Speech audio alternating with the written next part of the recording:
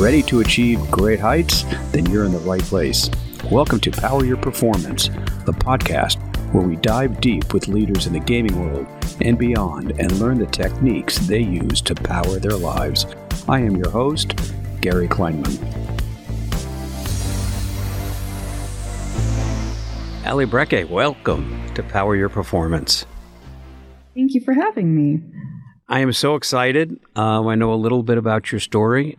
You are a female gamer for a very, very, very, very long time, but not that long because you're still young with a 12 or 13-year-old, I believe? 14. 14. Got older in the last few days.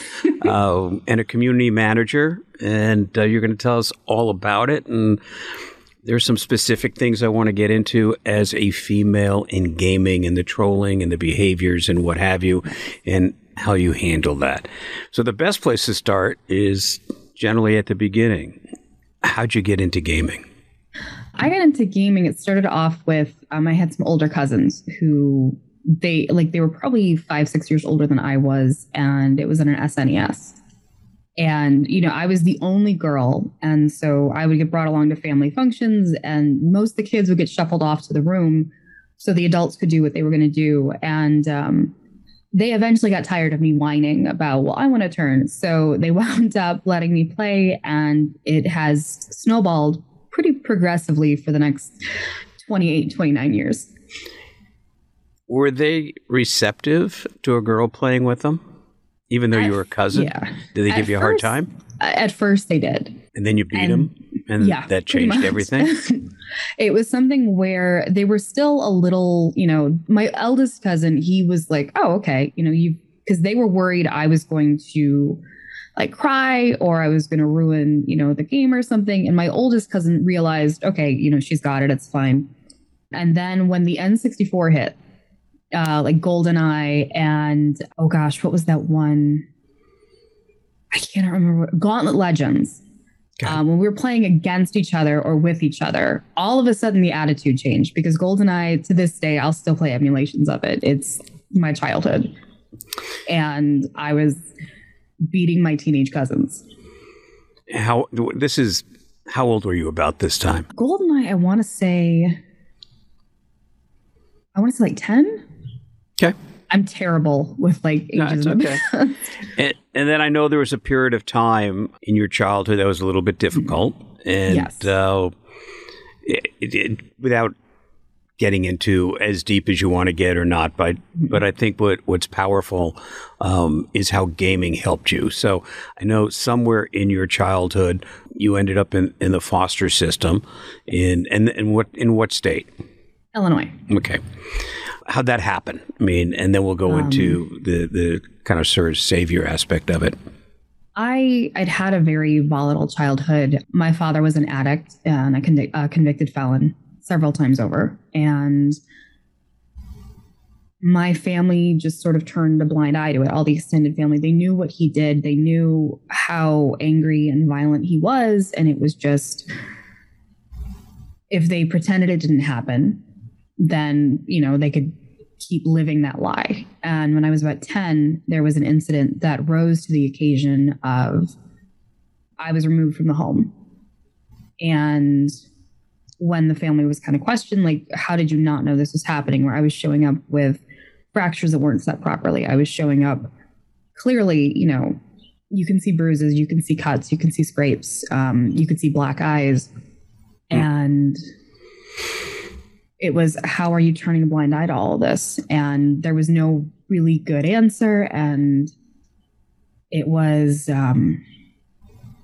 just easier for them to say, we can't take her in. They took my younger brother in, which my younger brother, he was kind of the golden child. He was the planned baby. I was unplanned. Okay. Well, first and foremost, my heart breaks for you to have that in your childhood and the impact of it, and how I know when you got to the foster facility or the home that there was a gaming device. Yes. And you immediately took to it? Yes, there was the original Xbox, and it was, at the time going into that home, it wasn't the greatest place, but at the same time, I was removed from a situation that all I'd known was volatility. And the one thing that kind of carried over was the one thing that I could remember made me happy, and that was gaming. There were a couple of other kids in the house, and it was the original old school Xbox and Halo 1. Oh. And I dove right in because it started off as an escape. So you think that's where the power came from, if you will, or the joy was the virtual world that you could live in and create your own virtual world? I think so. I think a lot of it came in because there was, the court case and the different interviews. And then, there's when you get injured severely and it's not taken care of, it's a process to set bones that need to be properly set that haven't been for years. And it was just, I was miserable. I'm so sorry. For those, half an hour, whatever they let me play, I wasn't, myself. I was Master Chief. I wasn't in a home that in the back of your mind, it's not my home. This isn't my family. And you just kind of feel like you're this lost dog. Just kind of, you have no idea where you really are in the world. And you were young. Yeah. And it was kind of like a security blanket where I could control the situation. I didn't have people judging me, because even at 10 and 11 and 12, the defense lawyer's job is to cross-examine you. And it is to, as horrendous as it is to do to a child, it's their job to make you seem like you're making it up. And I remember there was a particularly bad court date, and I didn't speak for like 3 days after it. But I played Halo because, nobody, in my mind, it's as a kid, not realizing what the correlation was. No one could stop me as Master Chief. Or if I messed up, it's okay, you start over. Right. I mean, it's interesting. There are quite a lot of studies about the use of gaming in the treatment of PTSD. And it almost sounds like you self-medicated or self-treated with gaming at an early age because it gave you the power to kind of control your environment. Absolutely. Because it was even branching out into other games then. It was still like Halo, it holds a special place in my heart. I think it was because that was what got me through the worst of the worst. So you think some of the reasons you still game is that it goes back to such trauma, but it allowed you to escape that trauma, and it's so ingrained from a positive perspective that you've continued to game. And we'll get into you building a community because I think that may well be an outgrowth of that as well. Yes, I do. I think because I still to this day, if I've had a really, really bad day, or we had a death in the family not that long ago, and I found myself just, knee deep in an MMO where it was, even at, being a full grown adult, it's being able to create a world or be in a world where everything around you, it's not so much, I don't control everything around me, but I know that it's safe. And there's also like a social aspect with that, because going into foster care, everyone judges you, especially if you have to move schools or something. The moment kids hear that you're a foster kid, at least back you're labeled, right? Yeah, you're labeled. Having had some personal involvement with from close friends in that system, it's very labeling. It's very traumatic. It's very fracturing and what have you. So tell me about the community aspect when you first started feeling a sense of others through your gaming. There was, I want to say it was 6th or 7th grade, there was a gaming club at school.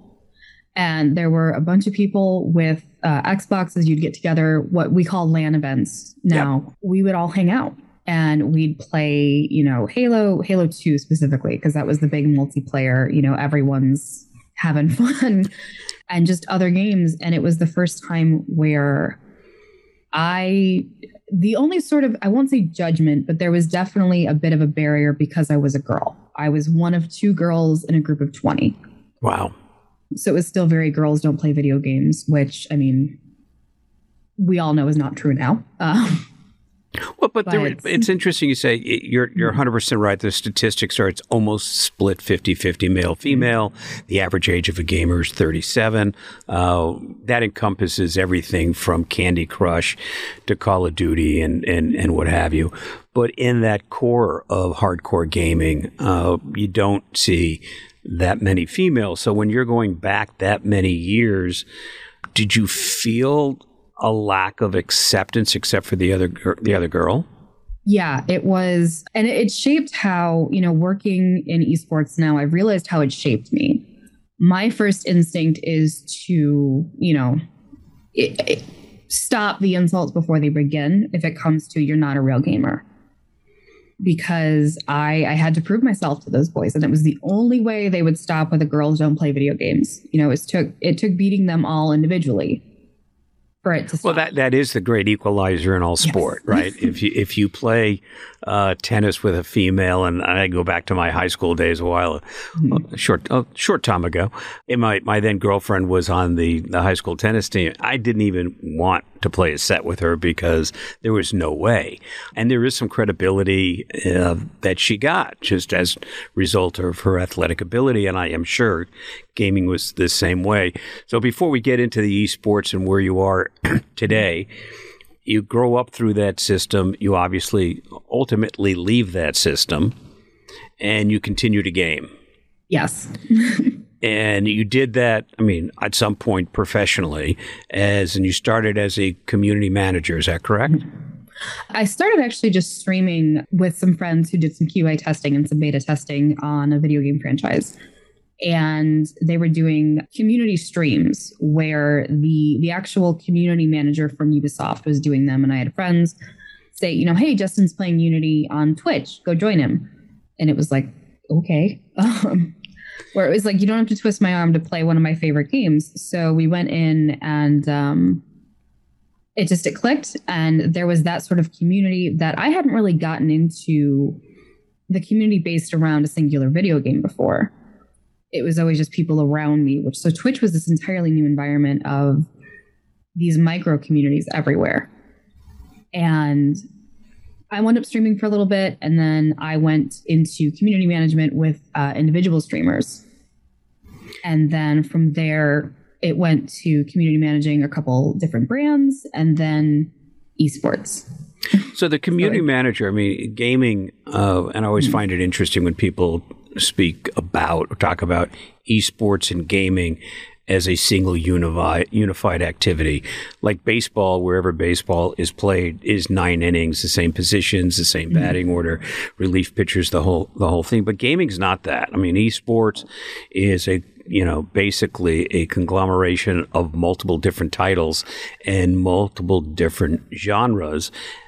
Did you find that when you are managing community, that you're managing community within a title and a genre as opposed to a bunch of people that just game?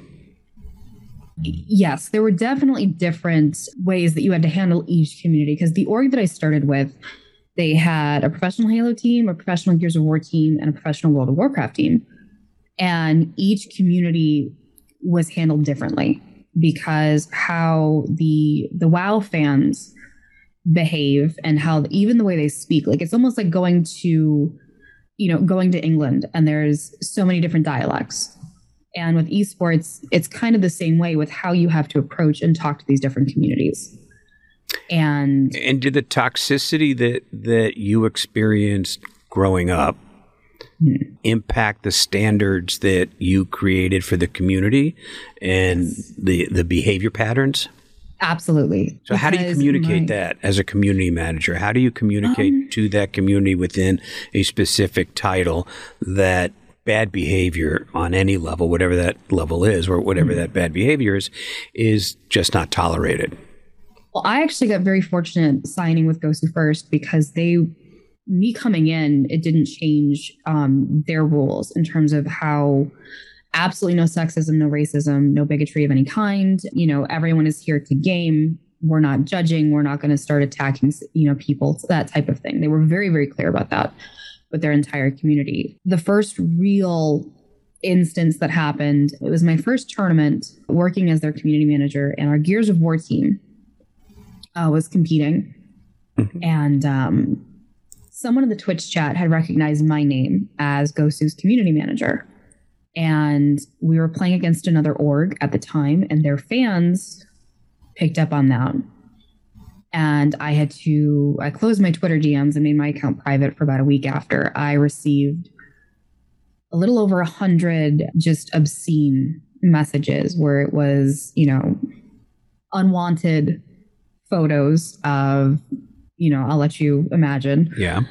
Death threats, rape threats, threats against my kids, threats against that I was going to be doxxed. And I mean, that's just crazy. It's just so hard, sitting here having this conversation with you and actually believing that this is going on. And is that going on, do you think, because in those conversations, people can be anonymous? They've got a handle. Absolutely. And their picture's not there. Nobody can really call them on it. Absolutely. Because I can tell you, I have been how people behave towards me online versus how they behave if I go to an event in person. Completely different. I mean, and this is even, I can tell you people that I've dealt with online and then dealt with in person. Yeah, well, of course. If somebody's going to do it in person, I mean, it's incredibly confrontational and aggressive. And then there are other people there, hopefully, to intervene. So how do you stop that online? I mean, is there a way you think to verify people and their and the name that they're using, their handle that they're using, so that it can be stopped? I mean, this has been an issue for quite some time. We talked about it a couple of days ago. Somebody that I know that was really trolled with some pretty significant anti-Semitism online to the point that she closed down her stream. And when I spoke to her, I said, as we discussed, the worst thing you can do is close it down, get up and stream more. But as a community manager, who sets those rules? How do you create consequences, and who's there to enforce them? I think from a Twitch perspective, because I think that might be the easiest, because otherwise, it's bringing in people, how I manage an organization versus, a Twitch stream. They're a little different because one is a business. Not that Twitch streams aren't, shouldn't be treated as businesses. However, I have, contracts that everyone in our, particularly the player community, signs, whereas you don't get that on a Twitch stream. There's a couple different steps that you can take with a Twitch stream that, I mean, first and foremost, and this is something as someone who was a professional moderator for a while, have good moderators. Make sure they understand that they are the first line of defense, because Twitch has something called an auto mod feature. It's not going to catch everything.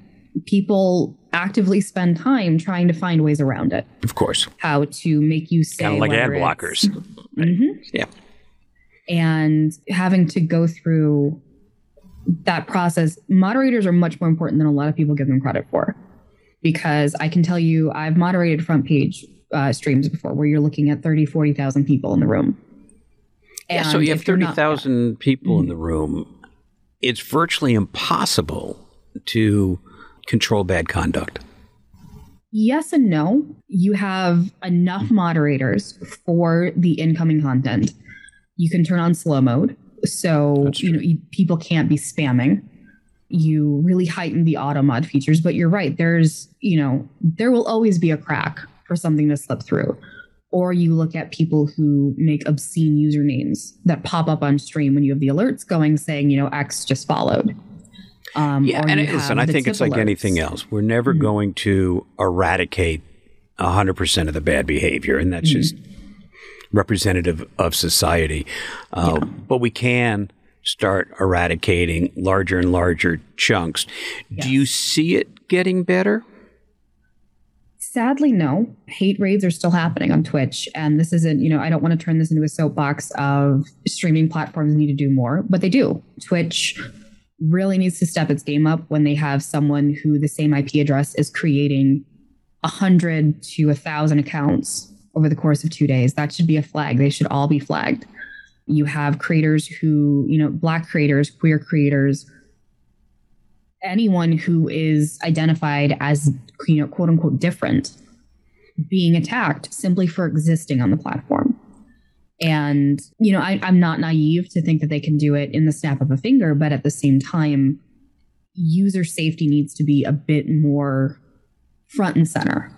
Yeah, I've always been surprised, and I say this almost every session I have Empower Your Performance, that gaming for so many years, and still to a certain extent, is kind of an activity that's a cry for help, that people think it's just antisocial kids sitting in the corner with acne scars playing and not doing anything. And I've always just amazed me that the publishers, and certainly the larger publishers, don't do public service announcements of all the good that comes from gaming, the community building, the good social relationships, the fact that, I think there's a large percentage of city managers that became city managers because of SimCity. And, the Notre Dame Cathedral is being rebuilt partly from Assassin's Creed's kind of digital blueprint. I mean, that's all really positive stuff. And I'm always surprised that those that have the voice and the control don't share it. But we're not going to spend a whole lot of time just bashing that and saying, I'm sad to hear that it still continues, but your story is equally as powerful. So when did you get into esports, from the community manager streaming perspective? What made you make that shift, and when?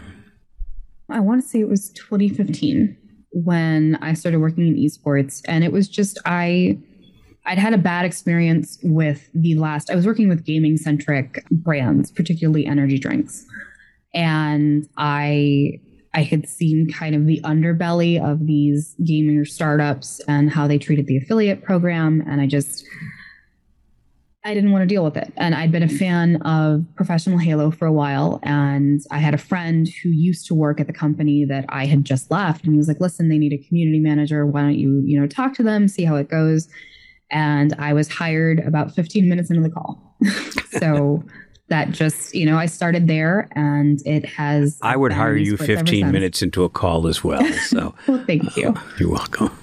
Oh, and when was that? 2015. Oh, okay. It's not that long ago. And so you're still today community managing. Actually, I am the director of operations for my current org. And they compete in how many different titles? I always forget. Currently, AWC, which is WoW. We have Apex.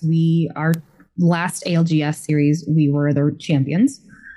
And then we have our own host of Fortnite Pros. We have roughly about $2 million in earnings over the last 2 years. That's fantastic. So as you manage some of the operations and the professional athletes, and there are a couple of things I want to get in before our time runs out, because conversations like this go all too fast. Is there training for the professional athletes before they're playing about their conduct and the consequences? Is it part of the organization manual to impose upon the individual players the appropriate etiquette and respect and choice of language? Yes, to a point. We have a discussion with them. There is a code of conduct clause in at least our contracts, because, it's the joke that everyone calls me mom, because I do. It's like babysitting, because a lot of the people all of them, I think all of our pro players are younger than me. Some are in their teens. And there is the conversation of, listen, I understand you may get frustrated. You represent our org. You need to behave. You need to carry yourself with a little bit more respect. You hear of large corporations have diversity training, right? Discrimination training. It would be interesting if there was a formal program in gaming and esports, certainly esports, because you can put that as a clause in a contract, to have a formal training program for staff, players, and what have you about those standards of conduct. It's something where I'm at now, fortunately, we have, our identities, our sexual identities, our genders, religion, all of it, we're all across the board. So it's something where we work with a mutual respect, because everyone comes from different backgrounds, different races, And there's it's something where when people are posting about holidays, it's always if you celebrate, which is the first place I've seen that. Where if you're celebrating today, like it was Easter. Right. It was if you celebrate, Happy Easter. Right. Okay. That's so great. It's been something that, at least with our staff, has been amazing because we all, everyone literally, it runs the gamut, and it's something I've never worked anywhere as diverse as here. So I'm glad to hear that. I'm glad to hear that. So as time runs out, I have one last question for you. Mm-hmm.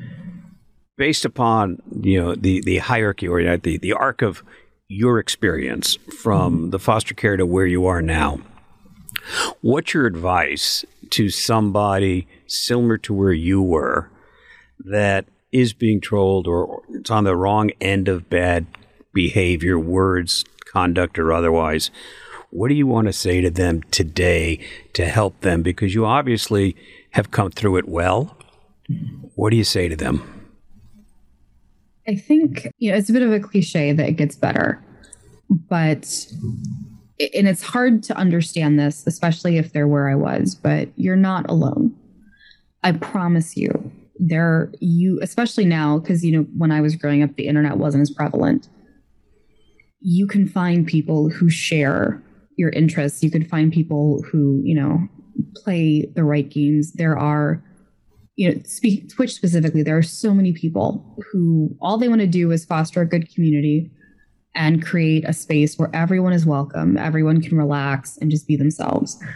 And, unfortunately, with what you go through, you may have to look a little bit more hard, or, you have to look harder than anyone else, but it's worth it because I can tell you, I struggle socially. Like in person, I'm horrible. And it's something where I find that hard to believe, but I'll take your word for it. It's online. You have that buffer where if I'm really uncomfortable, I can shut the computer off. Without a doubt. Without a doubt. Allie, thank you. We try to keep this at 30, so you've got other things to do. My heart breaks for the story and the life that you had to get through and win, which is fantastic. Thank you for your strength, your power, and your continuation in making the world safe for everybody in and out of gaming. And we'll have a follow-up session and see if the world of gaming changes. Thank you for having me. All right, Allie, be well, stay healthy. Thanks again for your time.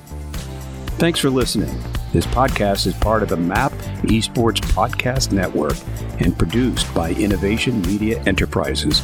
Please be sure to leave us a review and follow us on your favorite podcast player.